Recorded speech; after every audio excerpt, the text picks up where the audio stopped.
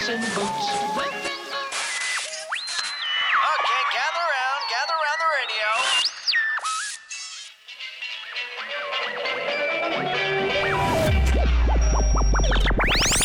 Cue the Drake in 3, 2, 1. Ignition. Collectors, hobbyists, and sports fans around the globe.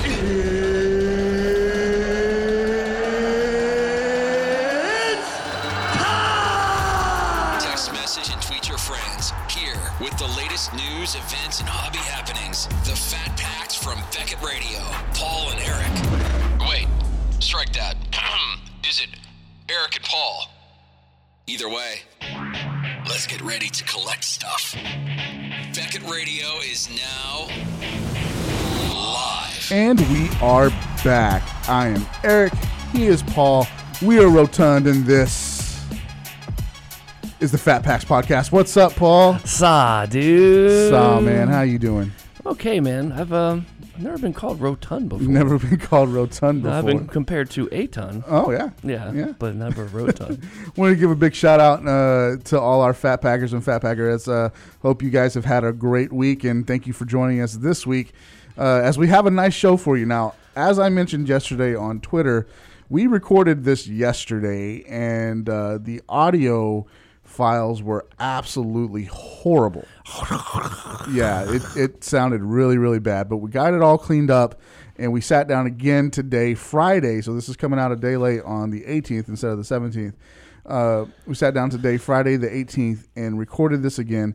Chris Stuber will be joining us shortly. We just talked to him on the phone and re-recorded his interview, and it was actually better than what we had yesterday. Agreed. So, Agreed. That was really good. Who will not be joining us, who was supposed to be on this show, is one Rich Klein. Rich has a couple of shows coming up, and we'll talk about that later. But I want to apologize to Rich for that. Really nothing that we could do, sir. I'm sorry. But he sent me a message and said that he will be listening at Jim's house this weekend. Okay. Do you know the Jim that he's speaking of? Mr. Dr. Beckett? Dr. Beckett. So Rich Klein is in the company of Mr. Beckett this weekend. There you go. I think he's going to be okay. He's going to be okay. He's going to be okay. He's going to be The fact that he all right. called him Jim. Yeah, it's Jim. I don't think I would call him Jim if I saw him. I don't think office. that I would have the cojones to just, hey, No. Jim, how you doing? No, it's Dr. Beckett, sir. Yeah, Dr. Beckett, sir. All right, man. Let's get this show rolling, man. Let's get into new products and prices. What do you got new products wise over there, man? Dude, man, we got some pretty cool stuff came out this week, all right? Now, everything's out. Obviously, it's Friday, so everything's out. Nothing's to be coming out this week other than what's already there. But we have Immaculate Baseball, man. Have you seen any of this stuff? I've seen it, and I have a qualm with it, but go ahead. Why? Because they put Tim Tebow in it? No. Oh, okay. No. That's really cool. Tebow's nice. I like that. No, it was cool. I mean, I've seen some killer cards come out of this stuff. It's about $230 a box or so.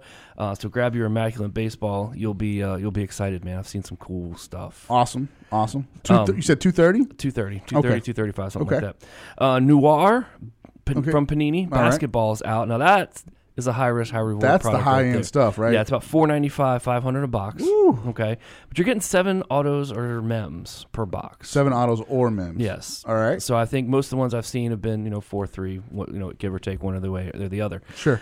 They have these really cool metal cards in there. I think they're like case hits, and they've got like sketches on them. So it's like something a little bit different from Panini. So I kind of like that. So be looking on the lookout for those. And I think the home run this week might be from Topps. Yeah. Clearly Authentic. Okay. You get 1 card per pack, about $55 a box. All right. The card is in a mag, and they're all autographed. All autographed. It's got the new rookies in it. It's got all the new stars in it. And then it's got like retro rookies in it. So as we've talked about before, that Bo Jackson card in the 87 Topps. 87 Topps. That's my set. Yep, signed by Bo. That is such a cool card. Future stars. Yep, future I'm loving stars. it. I wore my Auburn shirt today. You did. Didn't know that we were really going to do that, but okay. There we go. I didn't even put 2 and 2 together, but that's All right, awesome. There we go. War Eagle. And War Eagle. All right. War Damn Good Eagle, deal. actually. So that's what we have as far as new stuff that's out. Not a whole lot next week, guys. There's not too much going on next week. So get this stuff this week and into next week because next week's a little light.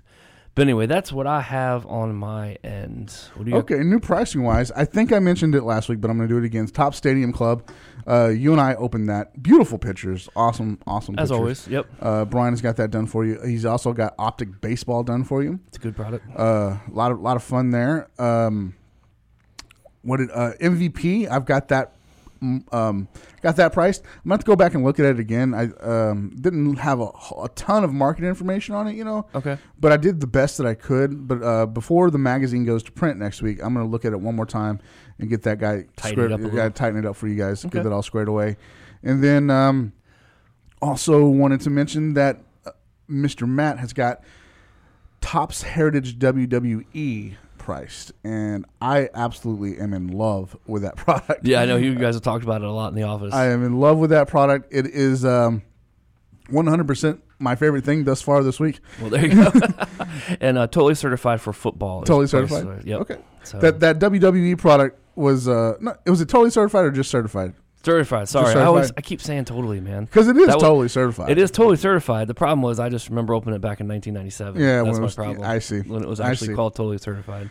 This WWE product, man, it was great because it's in the vein of the 87 Topps, and seeing my favorite wrestlers on that wood grain was just it sent me over the Sent hill. way back, right? It was great. Matt and I opened that together earlier this week, and of course we pulled my wrestler Y2J. We pulled an autograph. I pulled it, and I'm like, gosh darn it, here you go, man. I was. That's funny. I love doing the box breaks. They're a lot of fun. I think you and I have a lot of fun with them. Oh, for sure. But when you pull your player or your guy on a box break, it just always rips your heart out just a little bit. Just a little bit. Yeah, because if you go buy your own box, Yeah. you're getting like Joe Blow. Yeah. So Yeah. it's no good. Oh, well. All right. Since we're on a retro theme right now, I wanted to bring something to your attention that happened a few weeks ago, but I think it's kind of super. Super? That was horrible. That was horrible. Yeah, I see. You were trying to be like me Yeah, right there. I was. And it just didn't work out, brother. It was bad, brother. Tell a story. So this is a piece on August from August 1st by Tim M. Yeah. Tim 2 M's. M from Gemer.com. A sealed NES Super Mario Brothers sells for $30,000. That's a lot of doll hairs. That's a lot of little Mario going ding ding ding. Get a few extra lives with those. just a few extra lives. 30,000. Wait, you said $30,000. $30,000. Now, this is something that it's not exactly rare, right? Mario. Oh no! Yeah, I mean, Mario came with the original console. I mean, Right, you got the right. console, your controllers, maybe your gun, with a special pack with the Duck Hunt Super Mario. But Super Mario, I think, came with every Nintendo. Yeah, So, yeah, it's not rare. Yeah, it's they not made rare. millions of Nintendos. exactly. I mean, I got mine when I was 8, 9, whatever. I got to show my wife this article because her dad used to work for Nintendo, and I wonder how she would feel about this. Huh? I don't This know. is interesting. But anyway, let's go. Let's You just want to find out if he's got any stashed at home. That's No, all. he doesn't. I've been to his home. Oh, okay. He doesn't have any. But man, she used to be like once the kids in her school found out that her dad worked for Nintendo, Oh man. instant popularity. Oh, I'm sure. I'm sure. Most popular girl in the school by Exactly. far. All right, Yeah. let me read this piece, a little bit of this piece by Tim from Gemer. Oh, let's see. Could you ever imagine a video game as common as Super Mario Brothers being considered ridiculously valuable? It turns out that the day has come. As reported by Kotaku, a sealed copy of Super Mario Brothers for the original Nintendo Entertainment System was sold at auction on eBay for $30,100.44. Retro GameStop store DK Oldies initially put the game up for auction, starting at 1 penny. 1 penny. 1 penny, along with other mint condition NES games. According to the CEO Drew Stemmel, the intent was to get rid of the games that had been sitting in his office for quite some time. The buyer of the sealed Super Mario Brothers allegedly purchased many other sealed NES games being sold by DK Oldies. Among those being offered was a copy of Kid Icarus that sold for $11,000. Love that game. Not that much, but I love that game. That was a fun game. That was a real fun game. Frustrating, if I remember. Yes, very frustrating. That and Metroid, just Yeah. Very frustrating for a 10-year-old. While this story is fascinating on its own merits, it also goes to show how rarity can be a bit more complicated than it appears at times. For all intents and purposes, Super Mario Brothers is not a rare game. It's not because, as you mentioned, it was in every console. It was in every console. On the contrary, the Super Mario Brothers Duck Hunt cartridge is considered one of the easiest NES titles to find. So why exactly is the Super Mario Brothers selling for over 30,000? Did the buyer get ripped off? Simply put, the devil is in the details.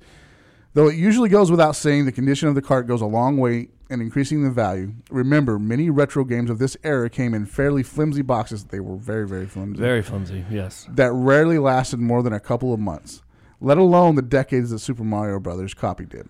You can make the argument that the NES game would be valuable in mint condition, but for the game as iconic as Super Mario Brothers, it turns the game into something of a historical piece. Long story short, as Paul and I were talking, it was in everything, and this guy had a sealed copy of it. How many sealed copies can there be? Exactly. I mean, I don't know if anybody had that mindset back then, just like with Transformers and Star Wars and stuff like that, to actually keep them in that condition. That's right. I just think it was that era where we got tons and tons of stuff, but I don't think anybody was in that collector set. And I think I agree with the piece of history. I mean, there's definitely. a video game. You just went to the video game. Exactly. Not Hall of Fame. Video game museum. Yeah, museum. And I mean, the video games have a museum, so clearly Sure. they're a part of the society. And now you talk to anybody that's under the age of 18, and they spend a lot of times playing video games. Yeah, of course. You know what I mean? Of course. So I mean, it's a huge thing, and that's a huge deal. Yeah. And I think that could be something where next thing you know, we'll start seeing 6-figure games, man. I think it's coming. I think it's coming too. It's definitely, if it hasn't been on, I mean, maybe it hasn't happened already. And That's true. It we could don't have know. already happened. Right. I know that there's that gold edition of the Super or the Nintendo Olympics game where they had the gold cartridge. Yeah, there's some. That's pretty rare. Yeah. And I know it's out there, but seeing a Mario. Everybody loves Mario, and seeing it sell Luigi, give him some credit. Everybody loves it, and seeing the sealed copy go for 30,000 was kind of mind blowing. And kudos to that guy for clearing off his desk. Yeah, exactly. Yeah, let's do some spring cleaning. And, I'm gonna go and clear buy a off my car. desk, see if I can find a 92 Pudge or something. I don't know. Yeah. All right, guys, that's the first segment down and in the books. Thank you again for coming back with us this week. We're going to take a quick break and be back with Chris Stuber on the other end of it. You guys hang tight. Hi guys, my name is Mike Rubin. I own Colorado's best card shop, Mike's Stadium Sports Cards, and you are listening to Beckett Radio. All right, guys, we're back after that quick break, and joining us on the phone now is Chris Stuber of Baseball Cards Daily, and he's got a couple unique takes on things. He's got a card stock market that we want to talk about, but he's got a history in the NFL and the AFL that we also want to talk about. But Chris, before we get into all that, please introduce yourself and tell our listeners who may not know who you are a little bit about yourself. Sure. So, growing up, I was a big baseball card collector. I started collecting baseball cards when I was 6 years old. I remember my first pack of cards that I opened like it was yesterday. It was a pack of 1986 Topps, and you guys do remember the 86 Topps with the black border on the top and then the white walls to the sides, the profile pics. That was just something that I just gravitated towards at such a young age. And during my teenage years, at the age of 12, I started to work in baseball card stores, or sports card stores, I should say. And I worked in sports card stores from 12 to about 17 years old, and was really invested into the hobby, and still am today. I've been collecting for, I guess 31 years now. So it's one of those things that has been a huge part of my life and continues to be a huge part of my life, and especially baseball cards. I've really just kind of concentrated in that. While I've collected the other sports, baseball cards has been my biggest passion. And then, on the professional side, I've been an NFL draft analyst and an NFL insider for a number of years now, about 15 years. I've worked for Scout.com, Fox Sports, CBS, and, I've really decided to go into that avenue with the NFL and college football instead of baseball, because I want to keep my fandom in baseball. where football, I wanted to have it more as a profession. And professionally, I've also worked in the Arena Football League as a player personnel director, as you guys just mentioned, with my AFL background. So I think I have a pretty diverse background when it comes to sports in general and also with the hobby itself. Man, that is a resume. Yeah, that really is. That is a resume, and he didn't even talk about being a baseball card expert. Yeah, he is a baseball card expert. He is, yeah. Well, I think I'm a geek that way in a lot of ways where when I open a pack of cards, baseball cards specifically, I just don't flip through them and say, yeah, I got this guy. I actually look at the card in detail, and I like to think of myself as a grader in a lot of ways because I like to look at, the centering and the surface and the corners and if there's any creases or if it's all good to go. So I really analyze a pack of cards, even if it's the most common person in the world or if it's the biggest star in the world. I just like to see how they're so different, the cards and how they're cut. And that always fascinates me. I don't know if it fascinates you guys as well, but if you remember back in the late 80s, or I'm 37, so I'm going back to the 80s and to the 90s, the bad cut jobs of some of these cards, it just really puzzled me. When you look at like 90 Bowman or 89 Upper Deck baseball, it always fascinated me how bad they could be cut. And today, there's still some bad cut jobs, but I just like to look at all those little intricacies of baseball cards. Yeah, I mean, the centering is such a huge thing, and even today, I mean, we opened some stuff not too long ago, and it's, half the cards off the card, he's missing half his head and whatnot. So that stuff still happens, which is amazing because you figure 30 years later, the technology should be that much better and whatnot. So no question. He mentioned an interesting element that we've brought up before on other shows, but the surface, like the surface grade, a surface grade will kill a card if it's. I mean, no one looks at it really. I mean, they just the centering looks great, left, right, top down, and the corners and edges are good. Let's send this in, but then you got a print dot, and it'll kill your card. Kill it. No question. And scratches, they'll kill it, whether it's a little smudge. Thank God there's no more bubble gum in baseball cards. I mean, that used to kill cards overall. That's right. All right, let's move on. Let's talk about the NFL because you are an NFL draft analyst. You're an Eagles insider.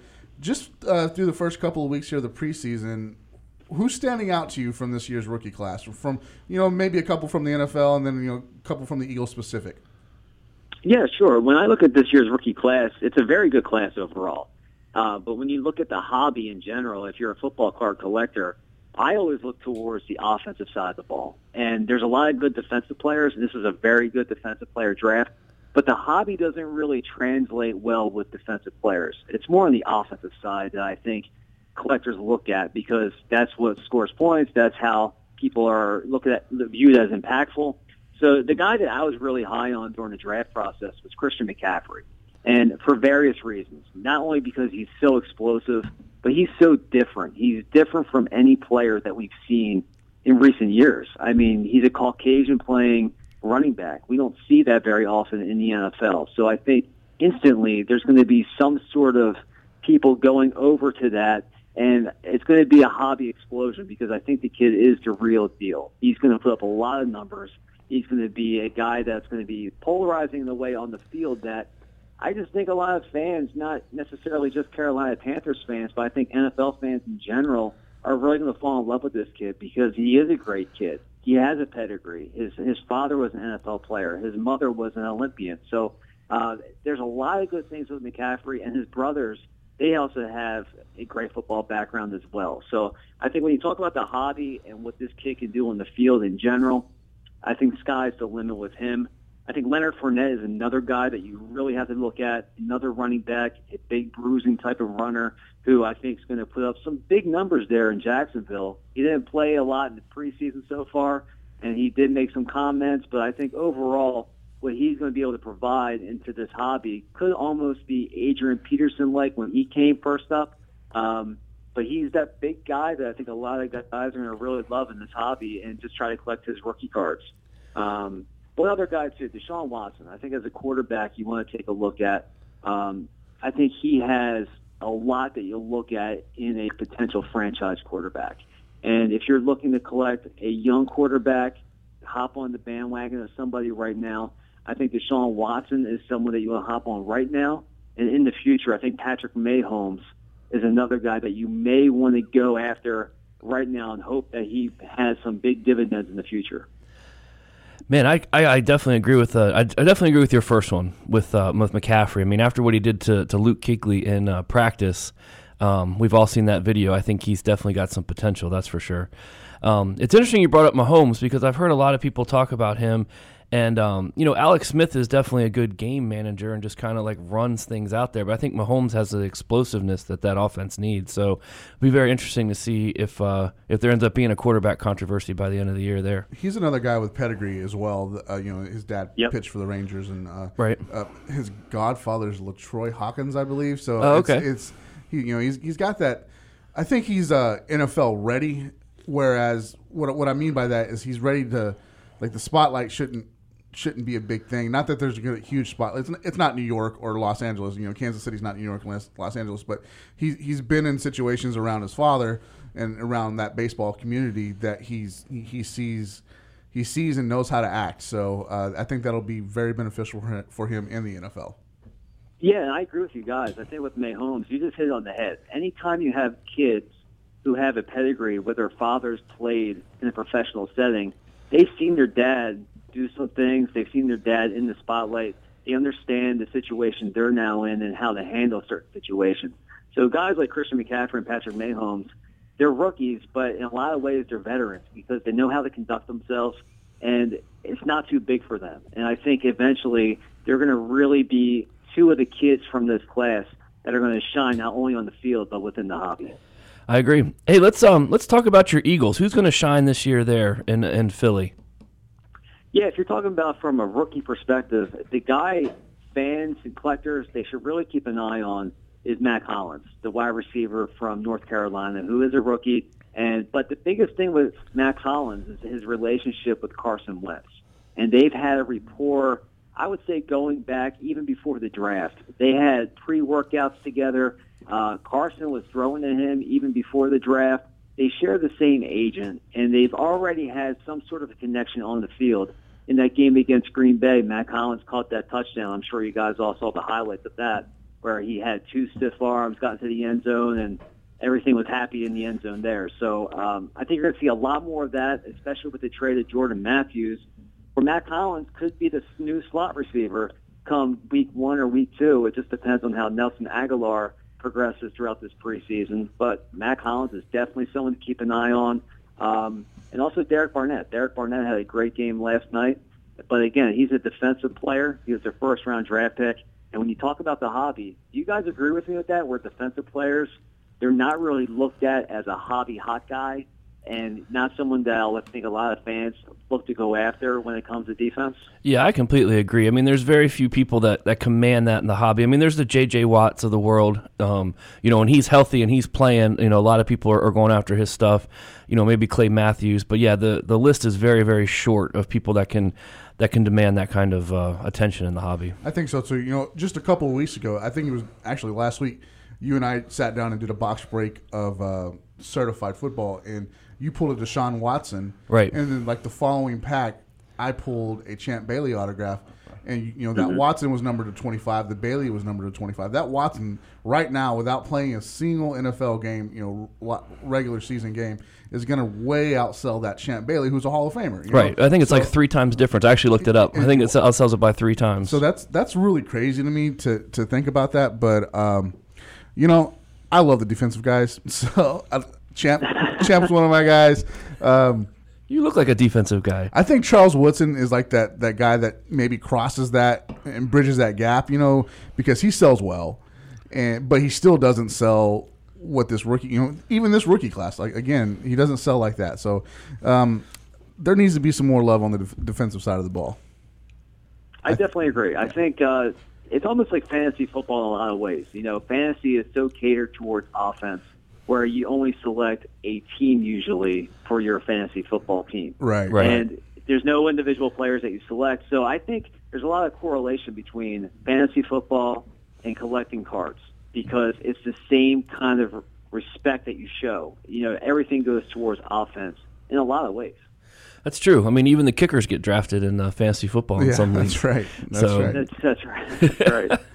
All right, let's talk about some maybe some sophomore guys or some guys who are maybe looking to have a comeback season. Who's out there on your radar that is poised to have a comeback season or a nice big sophomore season? Yeah, I think the guy that I'm really looking at is Adrian Peterson. I'm just really curious to see what he can do down there in New Orleans.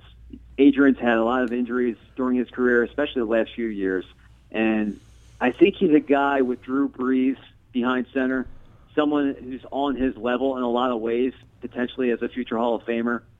I think Adrian could have that resurgence that we're all looking for. He's 31 years old. He's a guy who I still think has some life left in those legs. Maybe he has another good 2-3 years left in him. Maybe New Orleans is a kickstart. I would love to see him get back on the map, because if he's back on the map, fans are going to start to really go after his cards again, because he is that type of player. He is that type of personality. He's the guy that I think in this hobby, he was once the hottest football card on the market.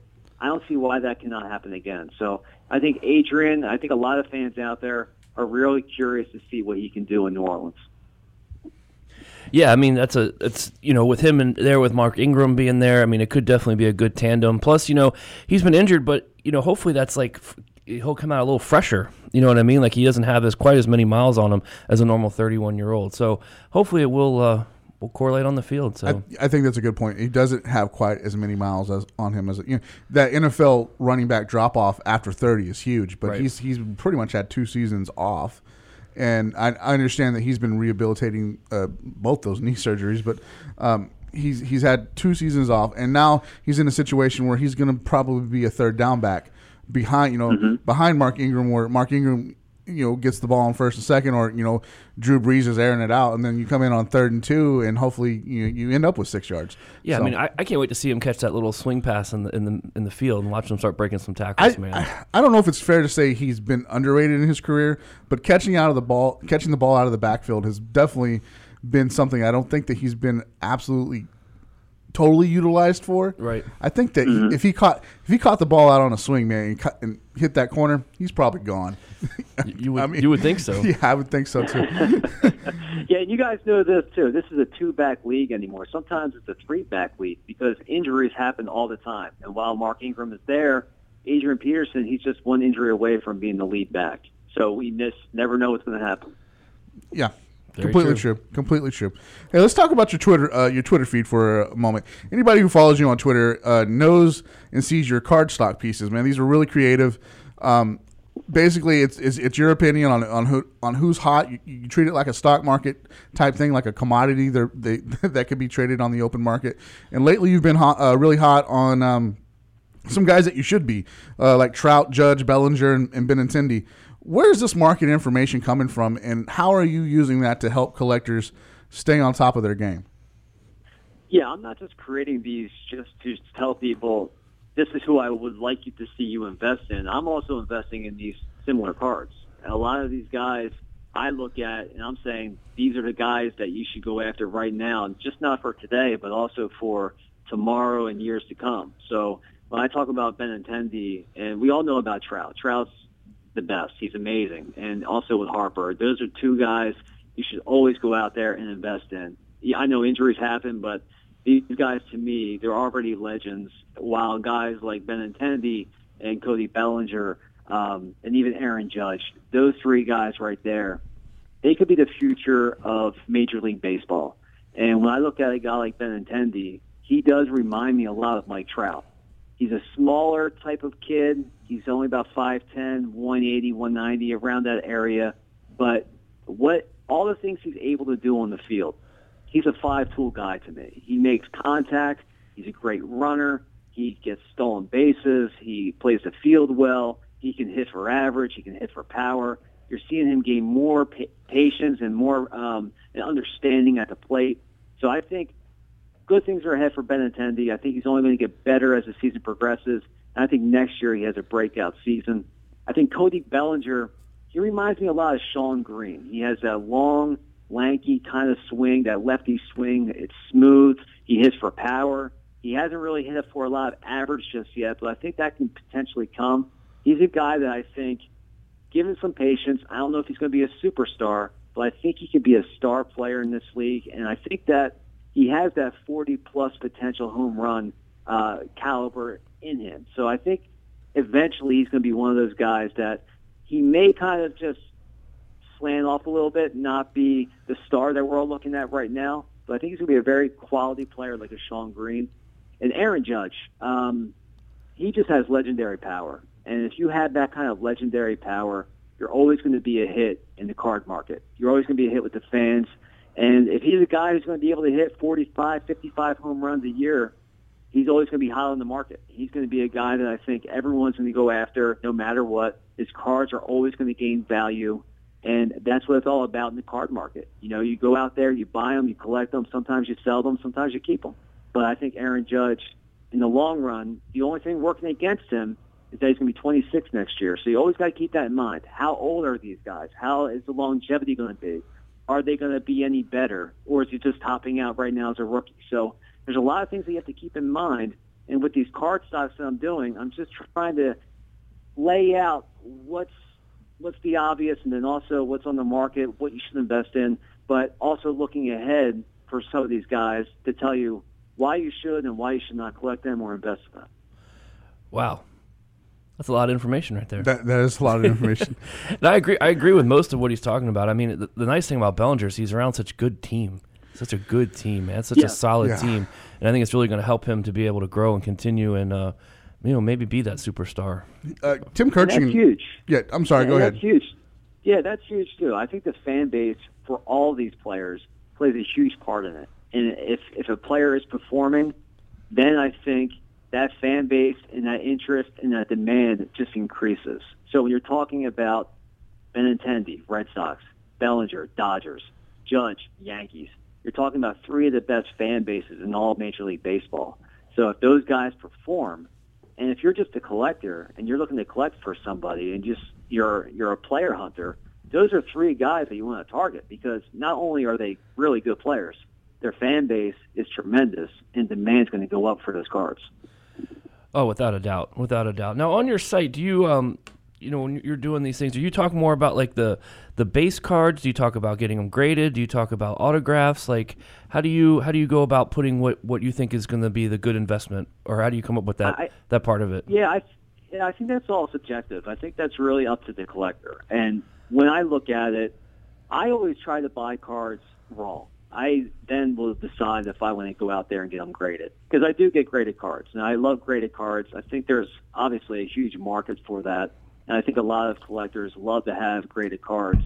But when I talk about these card stocks, I really just try to talk about going out there and getting a raw card. Because unless you have a lot of money, you're not going to really be able to afford a lot of the cards I'm out there saying invest in this because it multiplies the cost by sometimes five times the price. Sometimes depends on what the card is.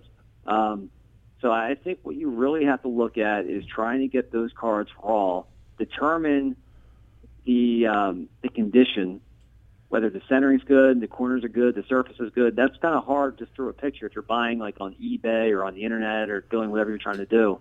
But try to determine the best value for that card and go out there and get them because I think they're only going to go up in value even more. So when I do give you those three cards to invest in, I do try to get an expensive one, a moderate one, and then a cheaper one. I do try to do that. But I also look at, the highest one. Sometimes, for instance, the Mike Trout, the 2009 Bowman, we all know that card. We know what that goes for. But then, obviously, the 2011 Topps Update, that is kind of a cheaper level card where it's about $250. So I think if you get that card, that has the potential to potentially be a $500 to $700 card when it's all said and done. I agree with that. Yeah, for sure. Those update cards are doing really well right now. They really are. Yeah. All right, man. Let's move on and go back to Philly and talk about the Flyers because they selected Nolan Patrick with the second overall pick in this year's NHL draft. And Paul and I have absolutely loved this kid since the day that he came in our studio and sat down with us and talked about just hockey and his hopes and dreams for the future, and how he plans to play in the NHL. But being a Philly guy yourself, what does it mean for the Flyers to get someone like this kid, man? He's 6'3", 230, 240, and he's an absolute beast. But we want your opinion on him. I think it's huge. It's obviously huge for a franchise trying to find an identity. And in Philly right now, all four of the four major sports teams, they're all within their own kind of process, because you hear with the Sixers, trust the process, but all the teams are within their own process. And the Flyers are there right now, and they're trying to find that next guy, and Nolan Patrick seems to be that guy. I mean, the Flyers, it was a godsend that they got the number 2 overall pick. They were positioned in the draft lottery to be the 13th overall pick, and somehow magically to get number 2 in Nolan Patrick. And what that could be is a franchise changer. And if Nolan is able to stay healthy, where he's had issues with some injuries over the past couple of years, if he's able to stay healthy and he's able to show his ability and the skill set that he does have, this is a franchise changer. He's a guy who could score 40 goals a year. He has that potential. He's only 19, and his pedigree is unquestioned. His family lineage that he has that's played hockey, that's tremendous. And I think that's just moving forward. He could be the future captain of the Flyers. But for the Flyers to move forward, I really do believe that they won't move forward until they get rid of Claude Giroux. Now, that's not saying that Claude Giroux isn't still a good player. He's just a declining player right now. And while he still has that C on his chest, there's no way that the Flyers can move forward as a franchise, because in a lot of ways, I think he just hampers the Flyers because he's not the player that he used to be. Yeah, I mean, I don't know a whole lot about hockey. That's more of Eric's category over there about the hockey stuff. But I like the kid. I really hope the best for him. I hope he does well. Just be really cool for that to actually come together. I know he was supposed to be the first round pick, but he fell. The first pick, right? Yeah. But he fell to number 2. What he was saying about Claude is true. Claude's been great in Philly, but he is a declining player, and I don't know. To move away from Claude, it might upset some of the fan base, but it's for the franchise, they got to do what's correct. Speaking of Philly fan, Paul. Yeah. They got some interesting fans, that's for sure. Yeah. Let's hear Chris's take on the Philly fans before I say anything else. Well, describe Philly fan for us, Chris. Well, you guys know that I am from Philly. I recently moved down to Tampa, so I was in Philly for 36 years, and I am a Philly fan as well. But the fan base is very unique, and I think that's a good word to describe that fan base, unique, but it's also a very insecure fan base because they have not won. They have not won the championships that New York has won or Boston has won, Chicago, some of the major cities. And Philly, it's a huge city. It's a big city. It's a top 5 city in terms of market size. And for them not to win championships, they sometimes feel like they're slighted because they should be better. They should be amongst the New Yorks and the Chicagos and the Bostons. They should be up there in their minds. But when you look at the Phillies' history of athletes, it's really not that great when you compare it to other huge cities. But the fan base, I just think they're kind of just spurned and kind of jaded in a lot of ways because, again, they just haven't won. So I think they do get a bad rap, but I also think that they don't do themselves any good when they behave a certain way. And I think the fans around the nation, they kind of look at Philly because all they hear are boos, and they get this sort of, the Santa Claus with the snowballs and J.D. Drugan batteries thrown at him, or throwing bracelets on the ice during Ed Snyder's night when he passed away, and those bracelets are given away as a commemorative, but they throw them on the ice. So they do some dumb things, and it's kind of well-deserved, their reputation. But I think in a lot of ways they're misunderstood, they're jaded. But the biggest thing about Philly fans is that they're passionate, and they love their teams, and they love their athletes. and they will stick up for anyone who has any kind of connection with Philly if they're being badmouthed. It's a family atmosphere in Philly. The way that you say hi to your family a lot of times is you boo them or you curse at them or whatever it may be. That's the Northeast mentality.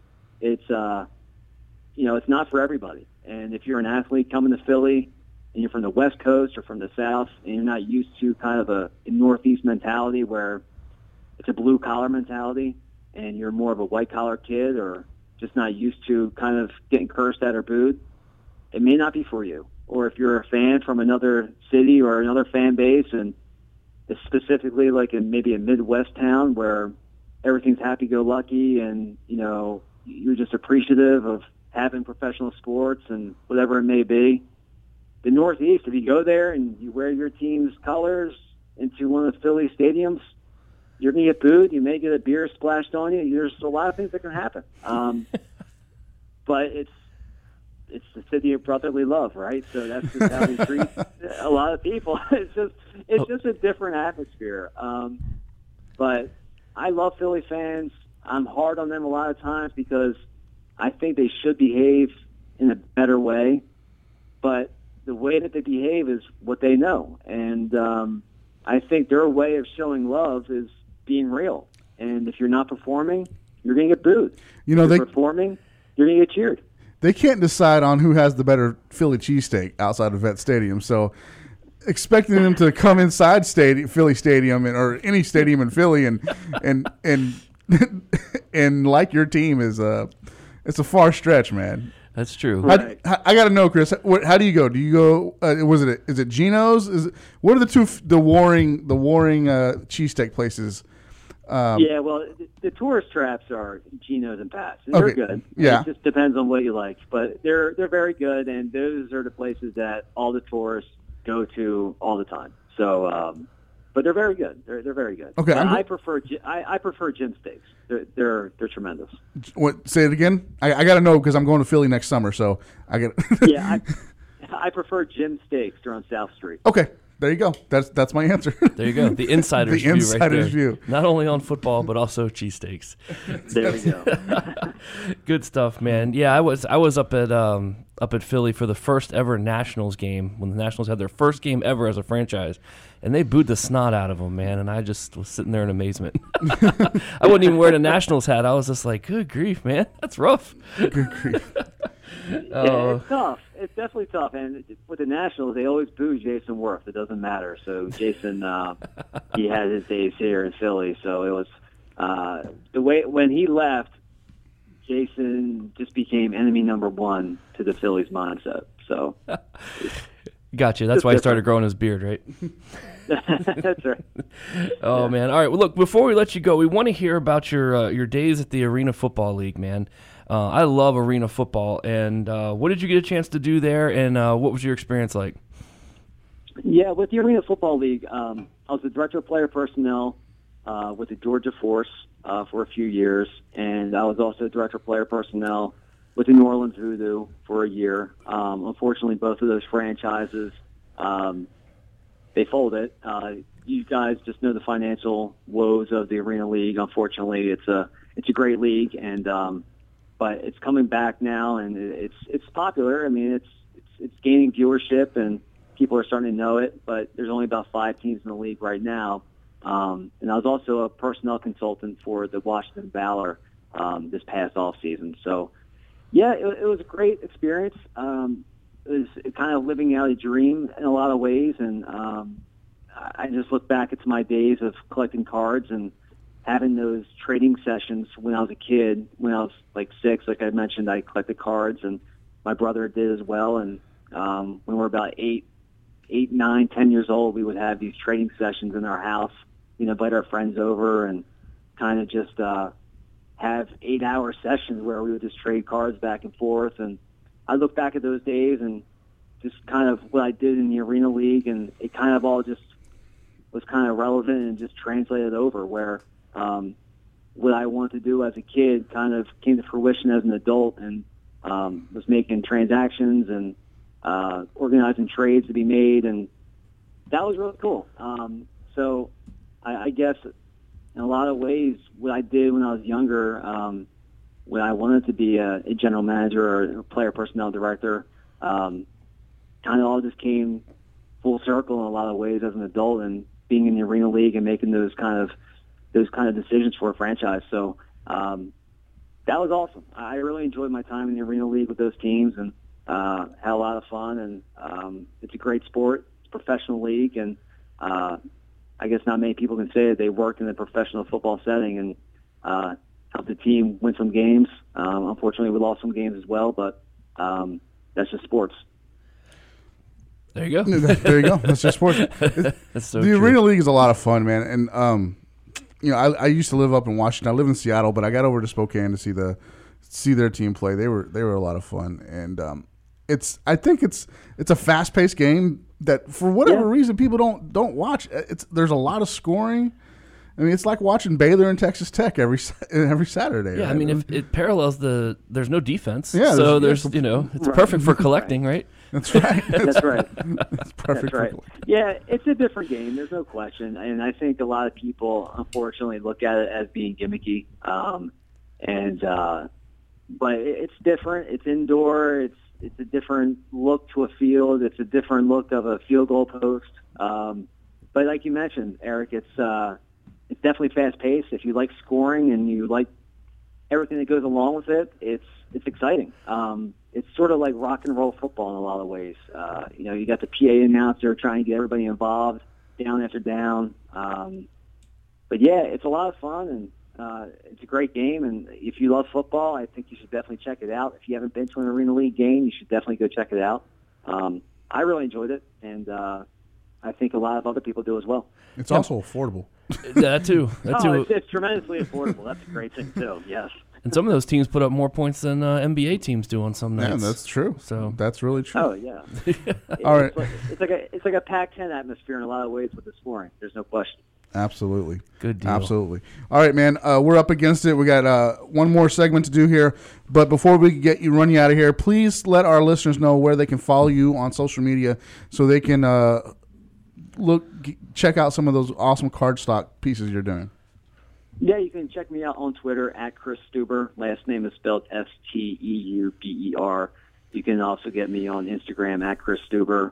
And also Baseball Cards Daily. I'm on Twitter there. That's at BB Cards Daily. Also on Instagram at BB Cards Daily. So, yeah, check me out.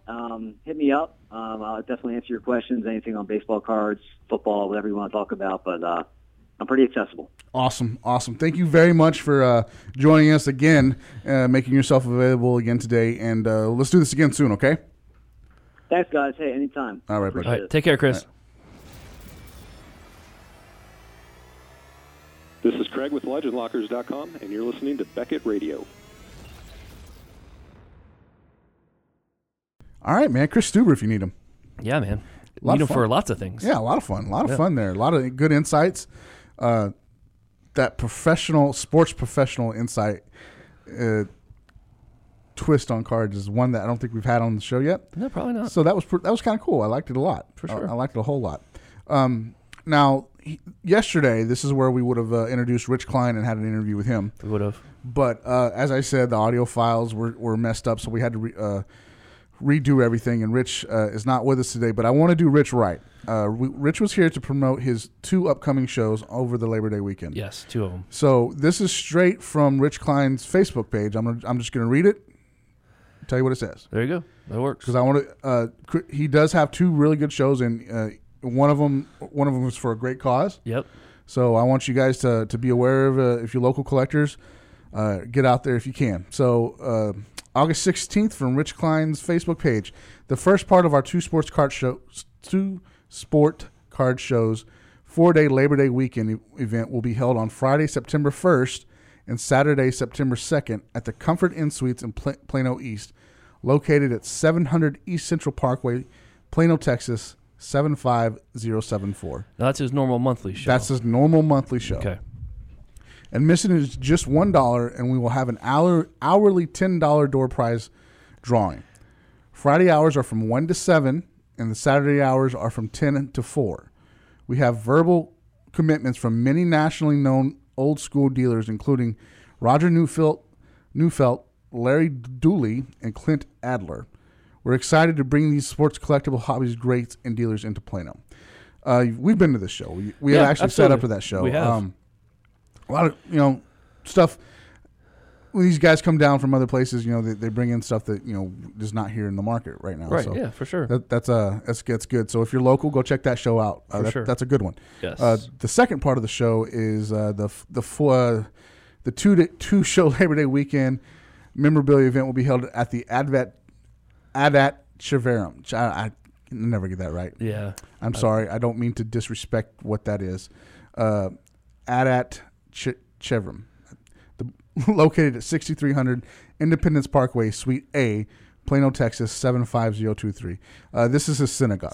Yes. Yeah. So this is the one that's really near and dear to his heart. He puts exactly. a lot of effort and a lot of love goes into this show. That's right. His love for the hobby and for shows and stuff really comes through with this one. Right. I completely agree. This show, which benefits the Brotherhood, will be held on Sunday, September 3rd from 10 a.m. to 4 p.m. and Monday, September 4th from 4 to 11 a.m. I'm sorry, from September 4th from 11 a.m. to 3 p.m. I got it all tongue-tied. You are a little bit. Each person who contributes the suggested $1 donation will receive a goodie bag with a prize slip inside. We will have different dealers from the Comfort Inn show, refreshments available as well.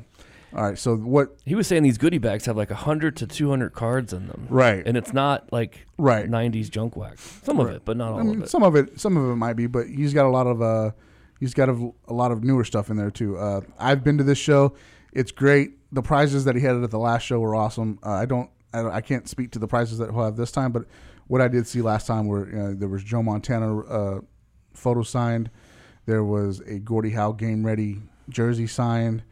There was a Roger Staubach rookie that was really nice. He had all kinds of stuff. I can't speak to what he's going to have this time, but I know last time the prize selection was great. Yeah, and, he said he's gotten tons of donations from different manufacturers and from different people. So sure. Kudos to them for stepping up and helping him out. And I think he said like they've earned the last few years, about $8,000 or something? $8,500 or something like that. Yeah. So that's great, man. They do good. They do good work with that. So. Helps the kids go to summer camp. Yep. And helps at the fall show, helps with Hanukkah gifts and things like that. Yep. So definitely something to check out if you're in the local area. Support local card shows. It helps your area a lot. Absolutely. So if you have a local card show in your area, wherever you're listening to us at, go check it out. But if you're here in the Dallas-Fort Worth area next weekend, come on over here and check out Rich Klein's show, and I'm sure he'll appreciate it. Tell him the Fat Pack sent you. There you go. One of the Fat Packs might be there. Yeah, one of them. One of them. I'm not. You're out of town. I know. I'm out of town, but you might be there. I'm thinking. The wheels are turning. Yeah? The wheels are turning. Awesome. Yeah. Very awesome. Now, Rich also did something very great for us yesterday while he was here. He brought up a story that he told at the National. He told our hockey editor, Stephen LaRoche, about this Reader's Rights piece that was sent in back in '93. Now, for our listeners that don't know, Rich worked at Beckett for 1918. I don't know, long time. Long time. Yeah, I don't want to put a number on it. But he's one of the the originals. He was here for a while. Yeah, he's under vintage, right? Yeah, exactly. Love you, Rich. Rich did great contributions here at Beckett. Absolutely. And but he was telling us about an old Reader's Right piece that happened in April of '93, and I went back to the archives and I found the magazine. You did, and this has got to be one of the best things, comedy-wise, I've ever seen. This is right up your alley. This is really right up my alley. But this is going to be the introduction of a new segment that we're going to have here on Beckett Radio. We're going to go back. Don't have a title for it yet, so if you creative types out there on Twitter want to help name it, we're going to go back through the old Reader Rights, and maybe once. I think we should do it once a week. We could try once a week. We'll try, and we'll look at an old Reader's Right piece or two, and give a perspective on it from 2017 and beyond. Yeah, and see. Yeah, I mean, you're talking. Some of these are 25 years old. Yeah. So this particular piece got some gentlemen in trouble. Yeah, two of them. Two of them. And that's not my story to tell. But the genius. So this is how it's set up.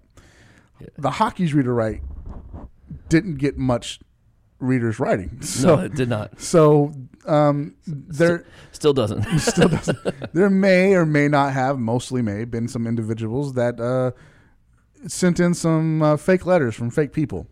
And in this particular issue, April of '93, with screaming Mario Lemieux on the front of the cover, we had a letter from the great Russian Igor Bachikakov. Yes. Igor Bachikakov, spelled Just like it sounds. Bycharkokav.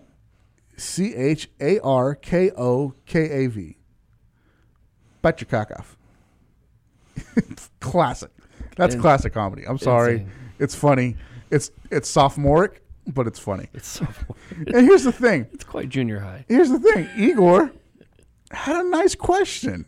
He did have a nice question. Despite the hilarity of his name, it was a nice question. Nice question. Why don't you read the question? Let's read the question. Mr. Bachikakov says, what are the chances of pulling a 1992-93 Upper Deck Wayne Gretzky Hockey Heroes card? I've bought many packs but have yet to find one. What about the all-rookie Euro team? All-rookie Euro rookie team cards and all-world team inserts. He's curious about odds, which are stated on the pack. They are. Maybe in Russia, they didn't have stated odds on the pack. Maybe so. It was a tough time back then for Russia. You know, the wall had just fallen, and communication, the lines of communication were not exactly open.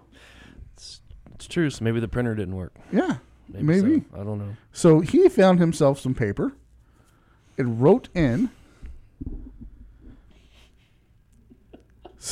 wanting to know the odds.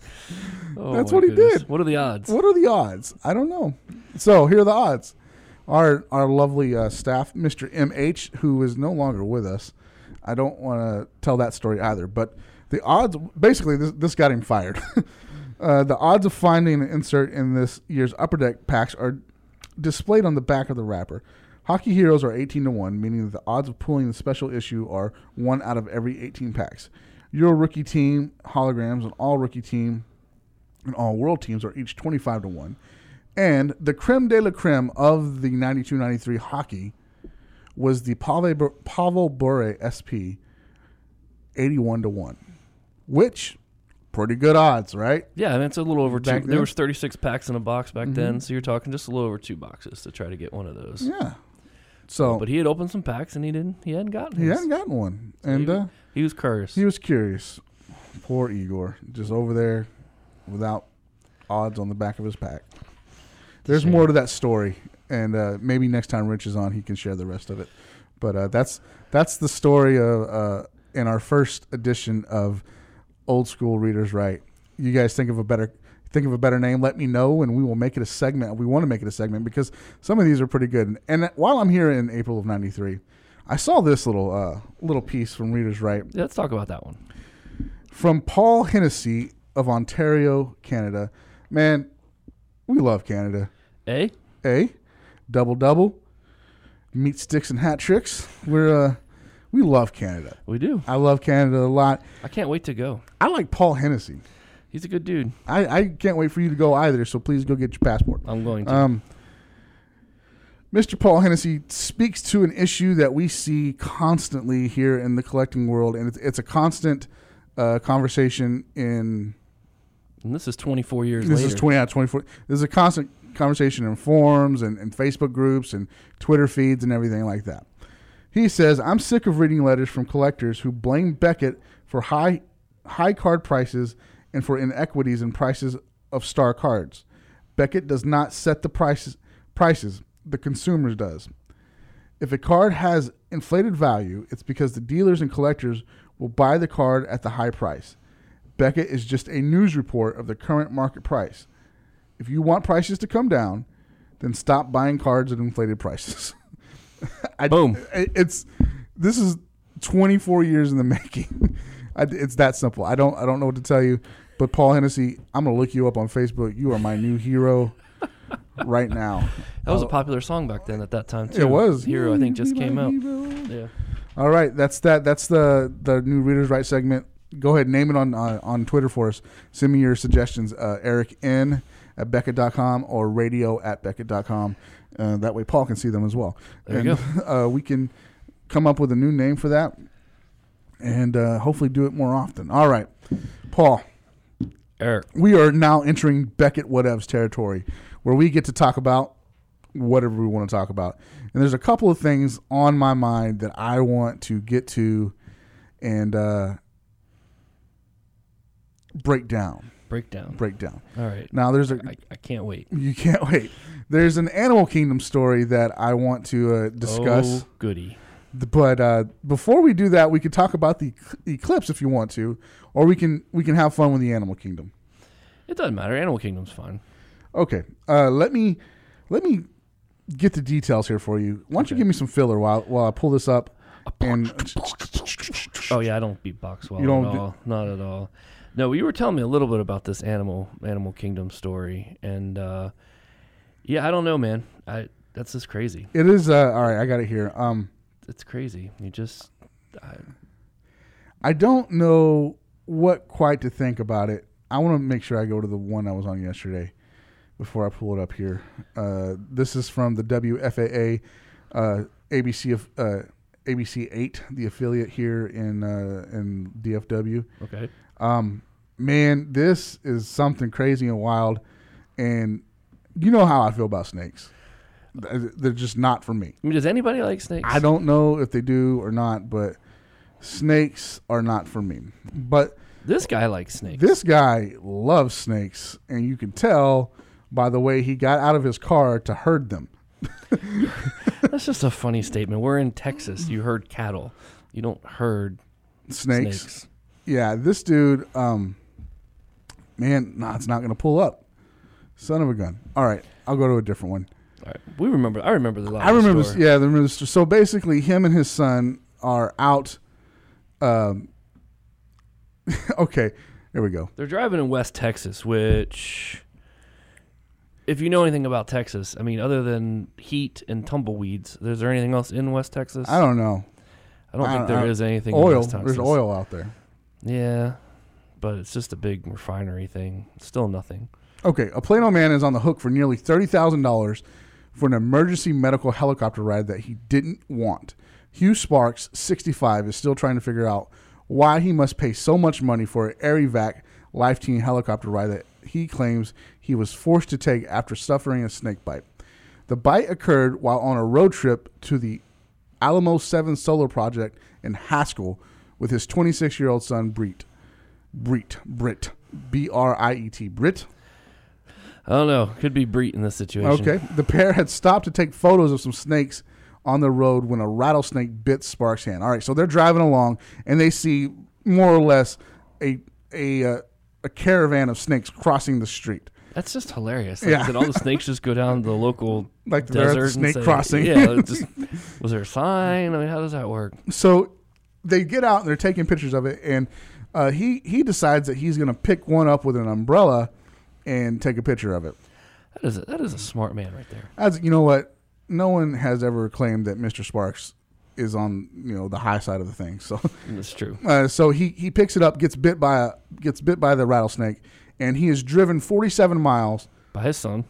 by his son to the hospital in Haskell, which Haskell is a small town. It's not big at all, where they administer the lone dose of antivenom that they have to this man. Not. They're in the middle of. Don't you think they would have more than one dose? But it's a small town. I guess so. It's a But small there's a lot of town. snakes there. There's a lot of snakes. So they administer the dose. He then He's like watching his arm swell swell up and and yeah. his hand and whatever. he's then told that, hey, we have to get you to Abilene Right. because you could die. Die. D-I-E, die, dead, done, 65 years old, in the grave. Finito. Finite. Hanging out with the snakes underground. As they say in community college film school, Finn. Finn. Finn. Oh, okay. That's how they do it there. Is that how they do it? in That's community what I college? heard. That's what you heard? Community college. We know film someone, school. don't we? I know somebody who may or may not have got a degree from a community college. All right. Good deal. Oscars are in the works.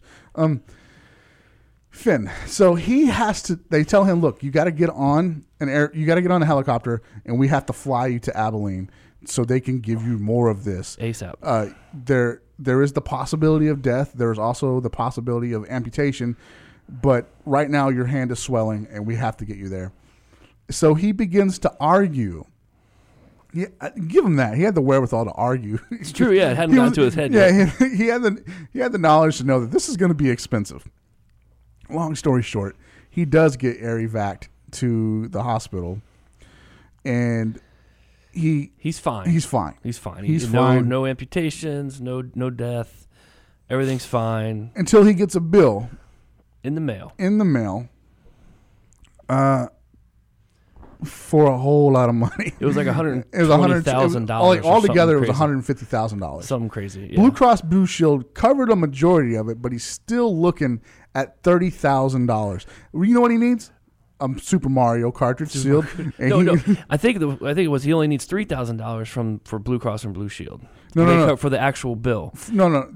What happened was they covered like most of the bill. Oh, okay. But total, they didn't cover the complete the helicopter flight. Oh, okay, that's right. No, because he got like a separate bill for that or something, right? I got you. So he got a $43,514 bill from the helicopter flight, and Blue Cross Blue Shield covered $13,827 of it. Got it. Okay. So total, he was in. Basically, he needs to sell a Super Mario Brothers. For $30,000 to cover his bill. Okay. First of all right, this all goes back. I'm sorry for this man and his issue here, but don't play with snakes with an umbrella. Right in the middle of West Texas. Yeah, don't be dumb. Not near a hospital. Yeah, that's completely on that man. It is.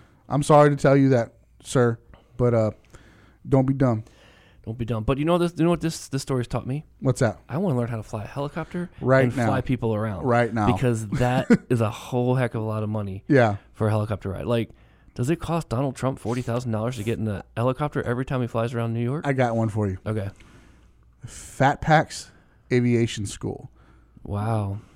I don't know what that we could. I don't know, man. I think that they would the laws of gravity and physics and stuff like that to get us both up at the same time. Like we both couldn't be in it. Yeah, I mean, United even looks at us funny when we get on the plane to go somewhere. He's like, "Oh, geez, one on the left, one on the right." Yeah. But long story short, it's this dude's fault, man. Don't play with snakes. There's nothing natural about getting out of your car and getting an umbrella and going, "Hey, snaky, snake, and let me take a picture of you." There's nothing good about that. No. Nothing good. Nothing good. All right. That's that. That's the Animal Kingdom this week. And you know what? I think it's a good story. That man should hope you all learned something from it. I learned a lot. Don't play with snakes. I learned a lot. All right, Paul, Monday afternoon, something amazing is going to happen. We're standing outside? I don't no. I don't know. Not without our sunglasses. A total solar eclipse is going to happen. The first one in 40 years. Which happens to be how old you are. It is. It happens to be how old you are. So 1977 was the last time that a total solar eclipse happened. And I'm intrigued by it for many different reasons. But I wanted to go back and take a look at some of the popular things and some of the facts about 1977. Okay. Will you allow me to do this? Yes, that's fine. That was your birth year. That was my birth year. I know that you don't remember much of it, you know. Yeah, I don't remember anything. But let's go over some things. World Series champions in 1977 was Yankees. New York Yankees. You are correct, sir. Super Bowl champions. It wasn't the Steelers. No. It was that wasn't the Cowboys. No. It was whoever you're going to tell me. The Oakland Raiders. Oakland Raiders. Was that a Kenny Stabler team?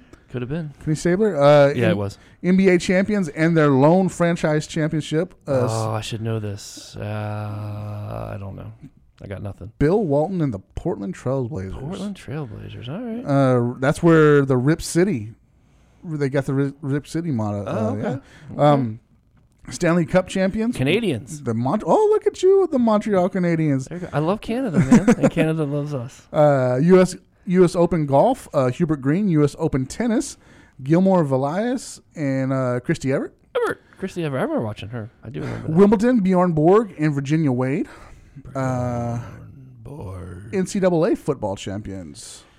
Notre Dame. The Fighting Irish of Notre Dame. NCAA basketball champions, where Dwayne Wade went to school. Marquette. Marquette. I hope Dwayne Wade went to school at Marquette. This is one I think you might know because, maybe Kentucky Derby. Oh, darn. Sleuth? Slew. Seattle Slew. There you go. Seattle Slew. And so that was the year in sports. Okay. There was the fashion icons and the hot ladies of the sex symbols of 1977. Read like a who's who of your posters. Linda Carter. Okay. Charo. Carrie Fisher. Suzanne Summers. Donna Summer. Okay. Jane Seymour. Dr. Quinn. Diana Ross. Cheryl Ladd. Jessica Lange. Mary Tyler Moore. Dolly Parton. Okay. Farrah Fawcett. There you go. And Carol Burnett. Those were kind of some of the big names. I'm not buying the last one. But No? All right. Okay. All right. Famous quotes from 77? All right. Oh, it's got to be something from Star Wars. Yeah. May the Force be with you. Nice. Harrison Ford. Nice. Steve Martin and Dan Aykroyd on Saturday Night Live. We're just two wild and crazy guys. I Love New York, which was an ad campaign designed by the New York City Department of Economic Development. Okay. Another Steve Martin quote, "Well, excuse me." Also quoted by Bart Simpson later on. Yeah, I was going to say, I thought Bart was more famous for it than Stevie. Diane Keaton and Annie Hall, la-di-da, la-di-da. Ah. And then I love this. Elvis, who the 40-year anniversary of his passing was just a couple of days ago, had one of the best quotes of 1977. Okay, what was that? This was slightly after meeting with a group of Scientologists who were trying to recruit him. Okay? Okay. I wonder why. Elvis said, "The hell with those people. There's no way I'll ever get involved with that son of a bitch group. All they want is my money." There you go. The king just being the king, right? Yep, there you just go. Right You saw there. right through him. That's right through him. Saw Okay. right through him. Time Magazine Man of the Year, Anwar Sadat. Yeah, sure. Okay. Miss America, Dorothy Bingham. Okay. Miss USA, Kimberly Tomes from right here in Texas. All right. That was also the year that Roman Polanski was accused of that rape and fled the country and has not been back since. Okay, well, good for him. Let's see what else. Oh, I love this one. In 1962, the special high-tech locks were added to the all U.S. nuclear missiles that would prevent launch without a secret, unique launch code. Okay. All right, that sounds good. Completely legit, right? Sounds legit. However, military officials quietly circumvented the safeguard by setting every lock to 0000000, and the codes remained that way until 1977. 8 zeros. That is We were 8 zeros away from kablooey. the most ridiculous thing, but I completely believe it because You've been in the military. I've been in the military and I may or may not had a lock that was set to set code. Wow. Han Solo shot Greedo first. Deal with it. Did he shoot first? I don't know. It's so hard. It's so hard. It's so hard because you have to go back and look at the original one. I feel like the newer one's been doctored up a little. Sure. So, without the werewolf guy and all that Right. stuff in there. So I got to go back and check out the VHS tape. You have a VCR? No. Oh, okay. No, I have the tape, but I don't have a way to play it. No. Okay. This is kind of stupid on DC Comics' part right here. So this is DC Comics' original candidate for its first leading black superhero was the Black Bomber, who was a white racist who would turn into a black superhero under stress. Complete silence is what that deserves. Yeah, that's dumb. That is dumb. Comics That is historian Don Markstein called it an insult to the practicality everybody with any point of view at all. The character was eventually born as Black Lightning some years later. That is the dumbest thing. That is dumb. DC, what the heck were you doing? You were the place of Batman. So Yeah. how do you got that? But then they messed up Batman too because that was created by that dude that didn't get credit for it. Yeah, Right? yeah. So That's a whole different story. That's a whole different story. Yeah, but that's a good story. That's a Yeah. really good story. it is. So pop culture news wise, prior to Jaws in 75 and Star Wars in 77, the summer season was considered the graveyard season at the movies Right. Until. until Star Wars and Jaws. So that's crazy. And then Star Wars only opened in 32 screens across the country. Which is crazy because As Paul destroys our display. which is crazy because I know theaters now that have 32 screens themselves. Exactly. You know. More crazy news about Star Wars. James Earl Jones is actually not credited on the Star Wars films because he had a small speaking role, so he didn't think that was worthy of a credit. It makes the movie. Exactly. It's so makes crazy. The movie. It's iconic, man. Iconic. Here's one that I love. The first high five occurred in October 2nd of 1977 between two members of the Los Angeles Dodgers. How is the high five not invented till 1977? Yeah, like, what did they do in the 20s and the 30s and the 50s? It was like, give me five on the backside too slow. What was it? I don't understand. I don't know. High five. Wow. I don't know. That's we need to research that. Yeah. It doesn't seem right. Let's see here. This is a sign of the times as well. The first openly gay doll was launched in 1977. Oh. He had pierced ears and was anatomically correct. How did that get past censors then? Like, I don't know. Then. Now I could see it now. Oh, I'm sure they have it now. Yeah, I'm sure they have. But then was a little everything was still pretty conservative then. Yeah, it was. But they were coming out of the 70s, so maybe they were still high. That's probably. Okay. That's a very good possibility. Slim Fast began its best-selling ads in 1977. Oh, all right. Nike's "Just Do It" slogan was born. Oh, man. That's very pretty cool. NBC broadcasted an animated musical film called The Hobbit, which is an adaptation of the fictional novel written by Tolkien. Did you ever see that one? I saw it. It was horrible. I did not. And now it was nowhere near the movies that we have now. And I probably won't now with your overwhelming love for it. I don't have love for it. I know. I'm just kidding. Maureen Weston, while in a rocking chair marathon, didn't sleep for 18 days and 17 hours. 18 days? 18 days and 7. So that's the thing, though. 18 days and 17 hours. Like 1801. Oh, I'm done. Just 18 days. How is that possible? Methamphetamine. Just you stay up late. I don't know. That's crazy. That's wild, dude. 18. I can't even stay up 24 hours anymore. Yeah. Kenner Toys was unable to manufacture Star Wars action figures in time for the 1977 holidays, so many kids were left unwrapping early birth certificates. Now, this is an interesting piece that I watched a documentary about recently called Plastic Galaxy, and basically, just as it says, they weren't able to get the toys produced in time, right? So they opened up a gift certificate that entitled them to the set of 4. I think it was 4 toys. Maybe it might have been 3. Okay, that was coming out later. I think it was March of the next year. How would you feel if you got a gift certificate back then? I know that you were a wee child, but I wasn't never a wee child. I was pretty big when I came out of the. Yeah, that's a bummer. That's like being in Maryland, and when I got my first bike for Christmas, and there's 20,000 inches of snow on the ground, and you basically couldn't ride it till March or April. So, yeah, it's kind of like a kick in the shins. That's crazy. That's absolutely crazy. I would have lost my mind. I would have lost mine too. Hey, what'd you play with on Christmas Day? Nothing. Got this piece of paper and a pancake. Pancake. The Chia Pet was trademarked. That's right. has grown into something. Obviously grown into something. You see what I did there? I see what you did there, man. You become more like me every day.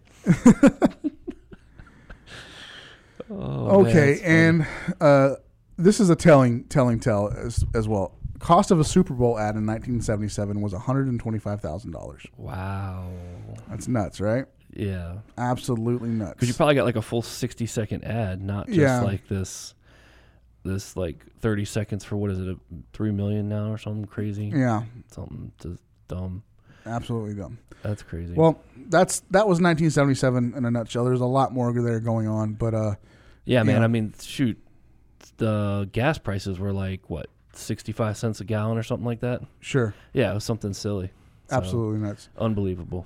So, anyway, we. I'm sorry, we're being interrupted here. Go. What, sir? Carvel ice cream cake come Oh, we got to go. This show is over. The show's over. There's ice cream cake to be had. And it's only 10:30 here at the office. It's only 10:30 in the office. That's an appetizer for lunch, let me tell you. Yes, that is. Okay, so... All right, we've never gotten out of a show really this fast ever. Ever. I do want to say one thing before we leave. I do want to say one more thing before we leave. This, man, and I know that you don't come here to listen to this from us. We're a sports card show. We talk sports cards and we talk sports and entertainment. This week, from Saturday through yesterday, has been absolutely insanely crazy and tragic. Oh, for sure. And it's been nuts. I'm not going to get all overtly sentimental or anything like that. Mm-hmm. But God, love somebody. Jesus, mercy, just love somebody. Is it that hard to love? Apparently so, man. It appears that way, and it's heartbreaking. It really is. Nothing worse. We go out to the restaurant yesterday. We walk in, look up at the TV, stand in line, waiting to get our food, and we're watching this van plow people over. Right. And it's just like, you don't even want to eat. Yeah. And we're fat packs. Exactly. And it's just, it's sad. It's absolutely crazy. Just love somebody, man. Go hug your kids, call your mama, do something. Just open a pack of cards. Makes me feel better most of the time. Just love somebody. Yeah. God, Jesus, it's too much. It's just absolutely too much. You're right. I looked at the screen yesterday and I didn't want to eat. No, you're just like, oh, goodness gracious. But you know what, though? In seriousness, though, that was yesterday, and there's ice cream cake now. So kind of, no, I'm just kidding. I'm just messing, man. I can't eat it anyway. You know why? Because it's got cookie stuff in the middle of it anyway, so I can't get it anyway. That's crazy. So you can eat my piece. I will eat your piece. Yes. I will do that. But I just wanted to tell you guys that we really appreciate you guys, hanging out with us here for an hour and a half of your week. And but when something like that happens, it's horrible. It is. It's just horrible, and it's nonsensical, and there's no place for it. But unfortunately, not everybody thinks like me. Right. It's a world we live in, unfortunately. Yeah. So with that being said, we'll end the show on that. Just love somebody, man. Give them a hug. Give them a hug. Send them an emoji. Yeah. Send them an emoji. All right, guys. That's that for this week. Thanks for joining us. Be blessed, and until next week, just keep listening. Cue the Macklemore. Mad world, that's what the TV said. Imagine trying to keep your head while your daughter sleeps in bed. And when she wakes up, will the world be the same? Will my girl be afraid? In the home with the brave. See, I hope that it's gonna be alright. But what a hell of a night. Humanity is a privilege. We can't give in. When they build walls, we'll build bridges. This is resistance. We're resilient. When they spread hate, we shine brilliant.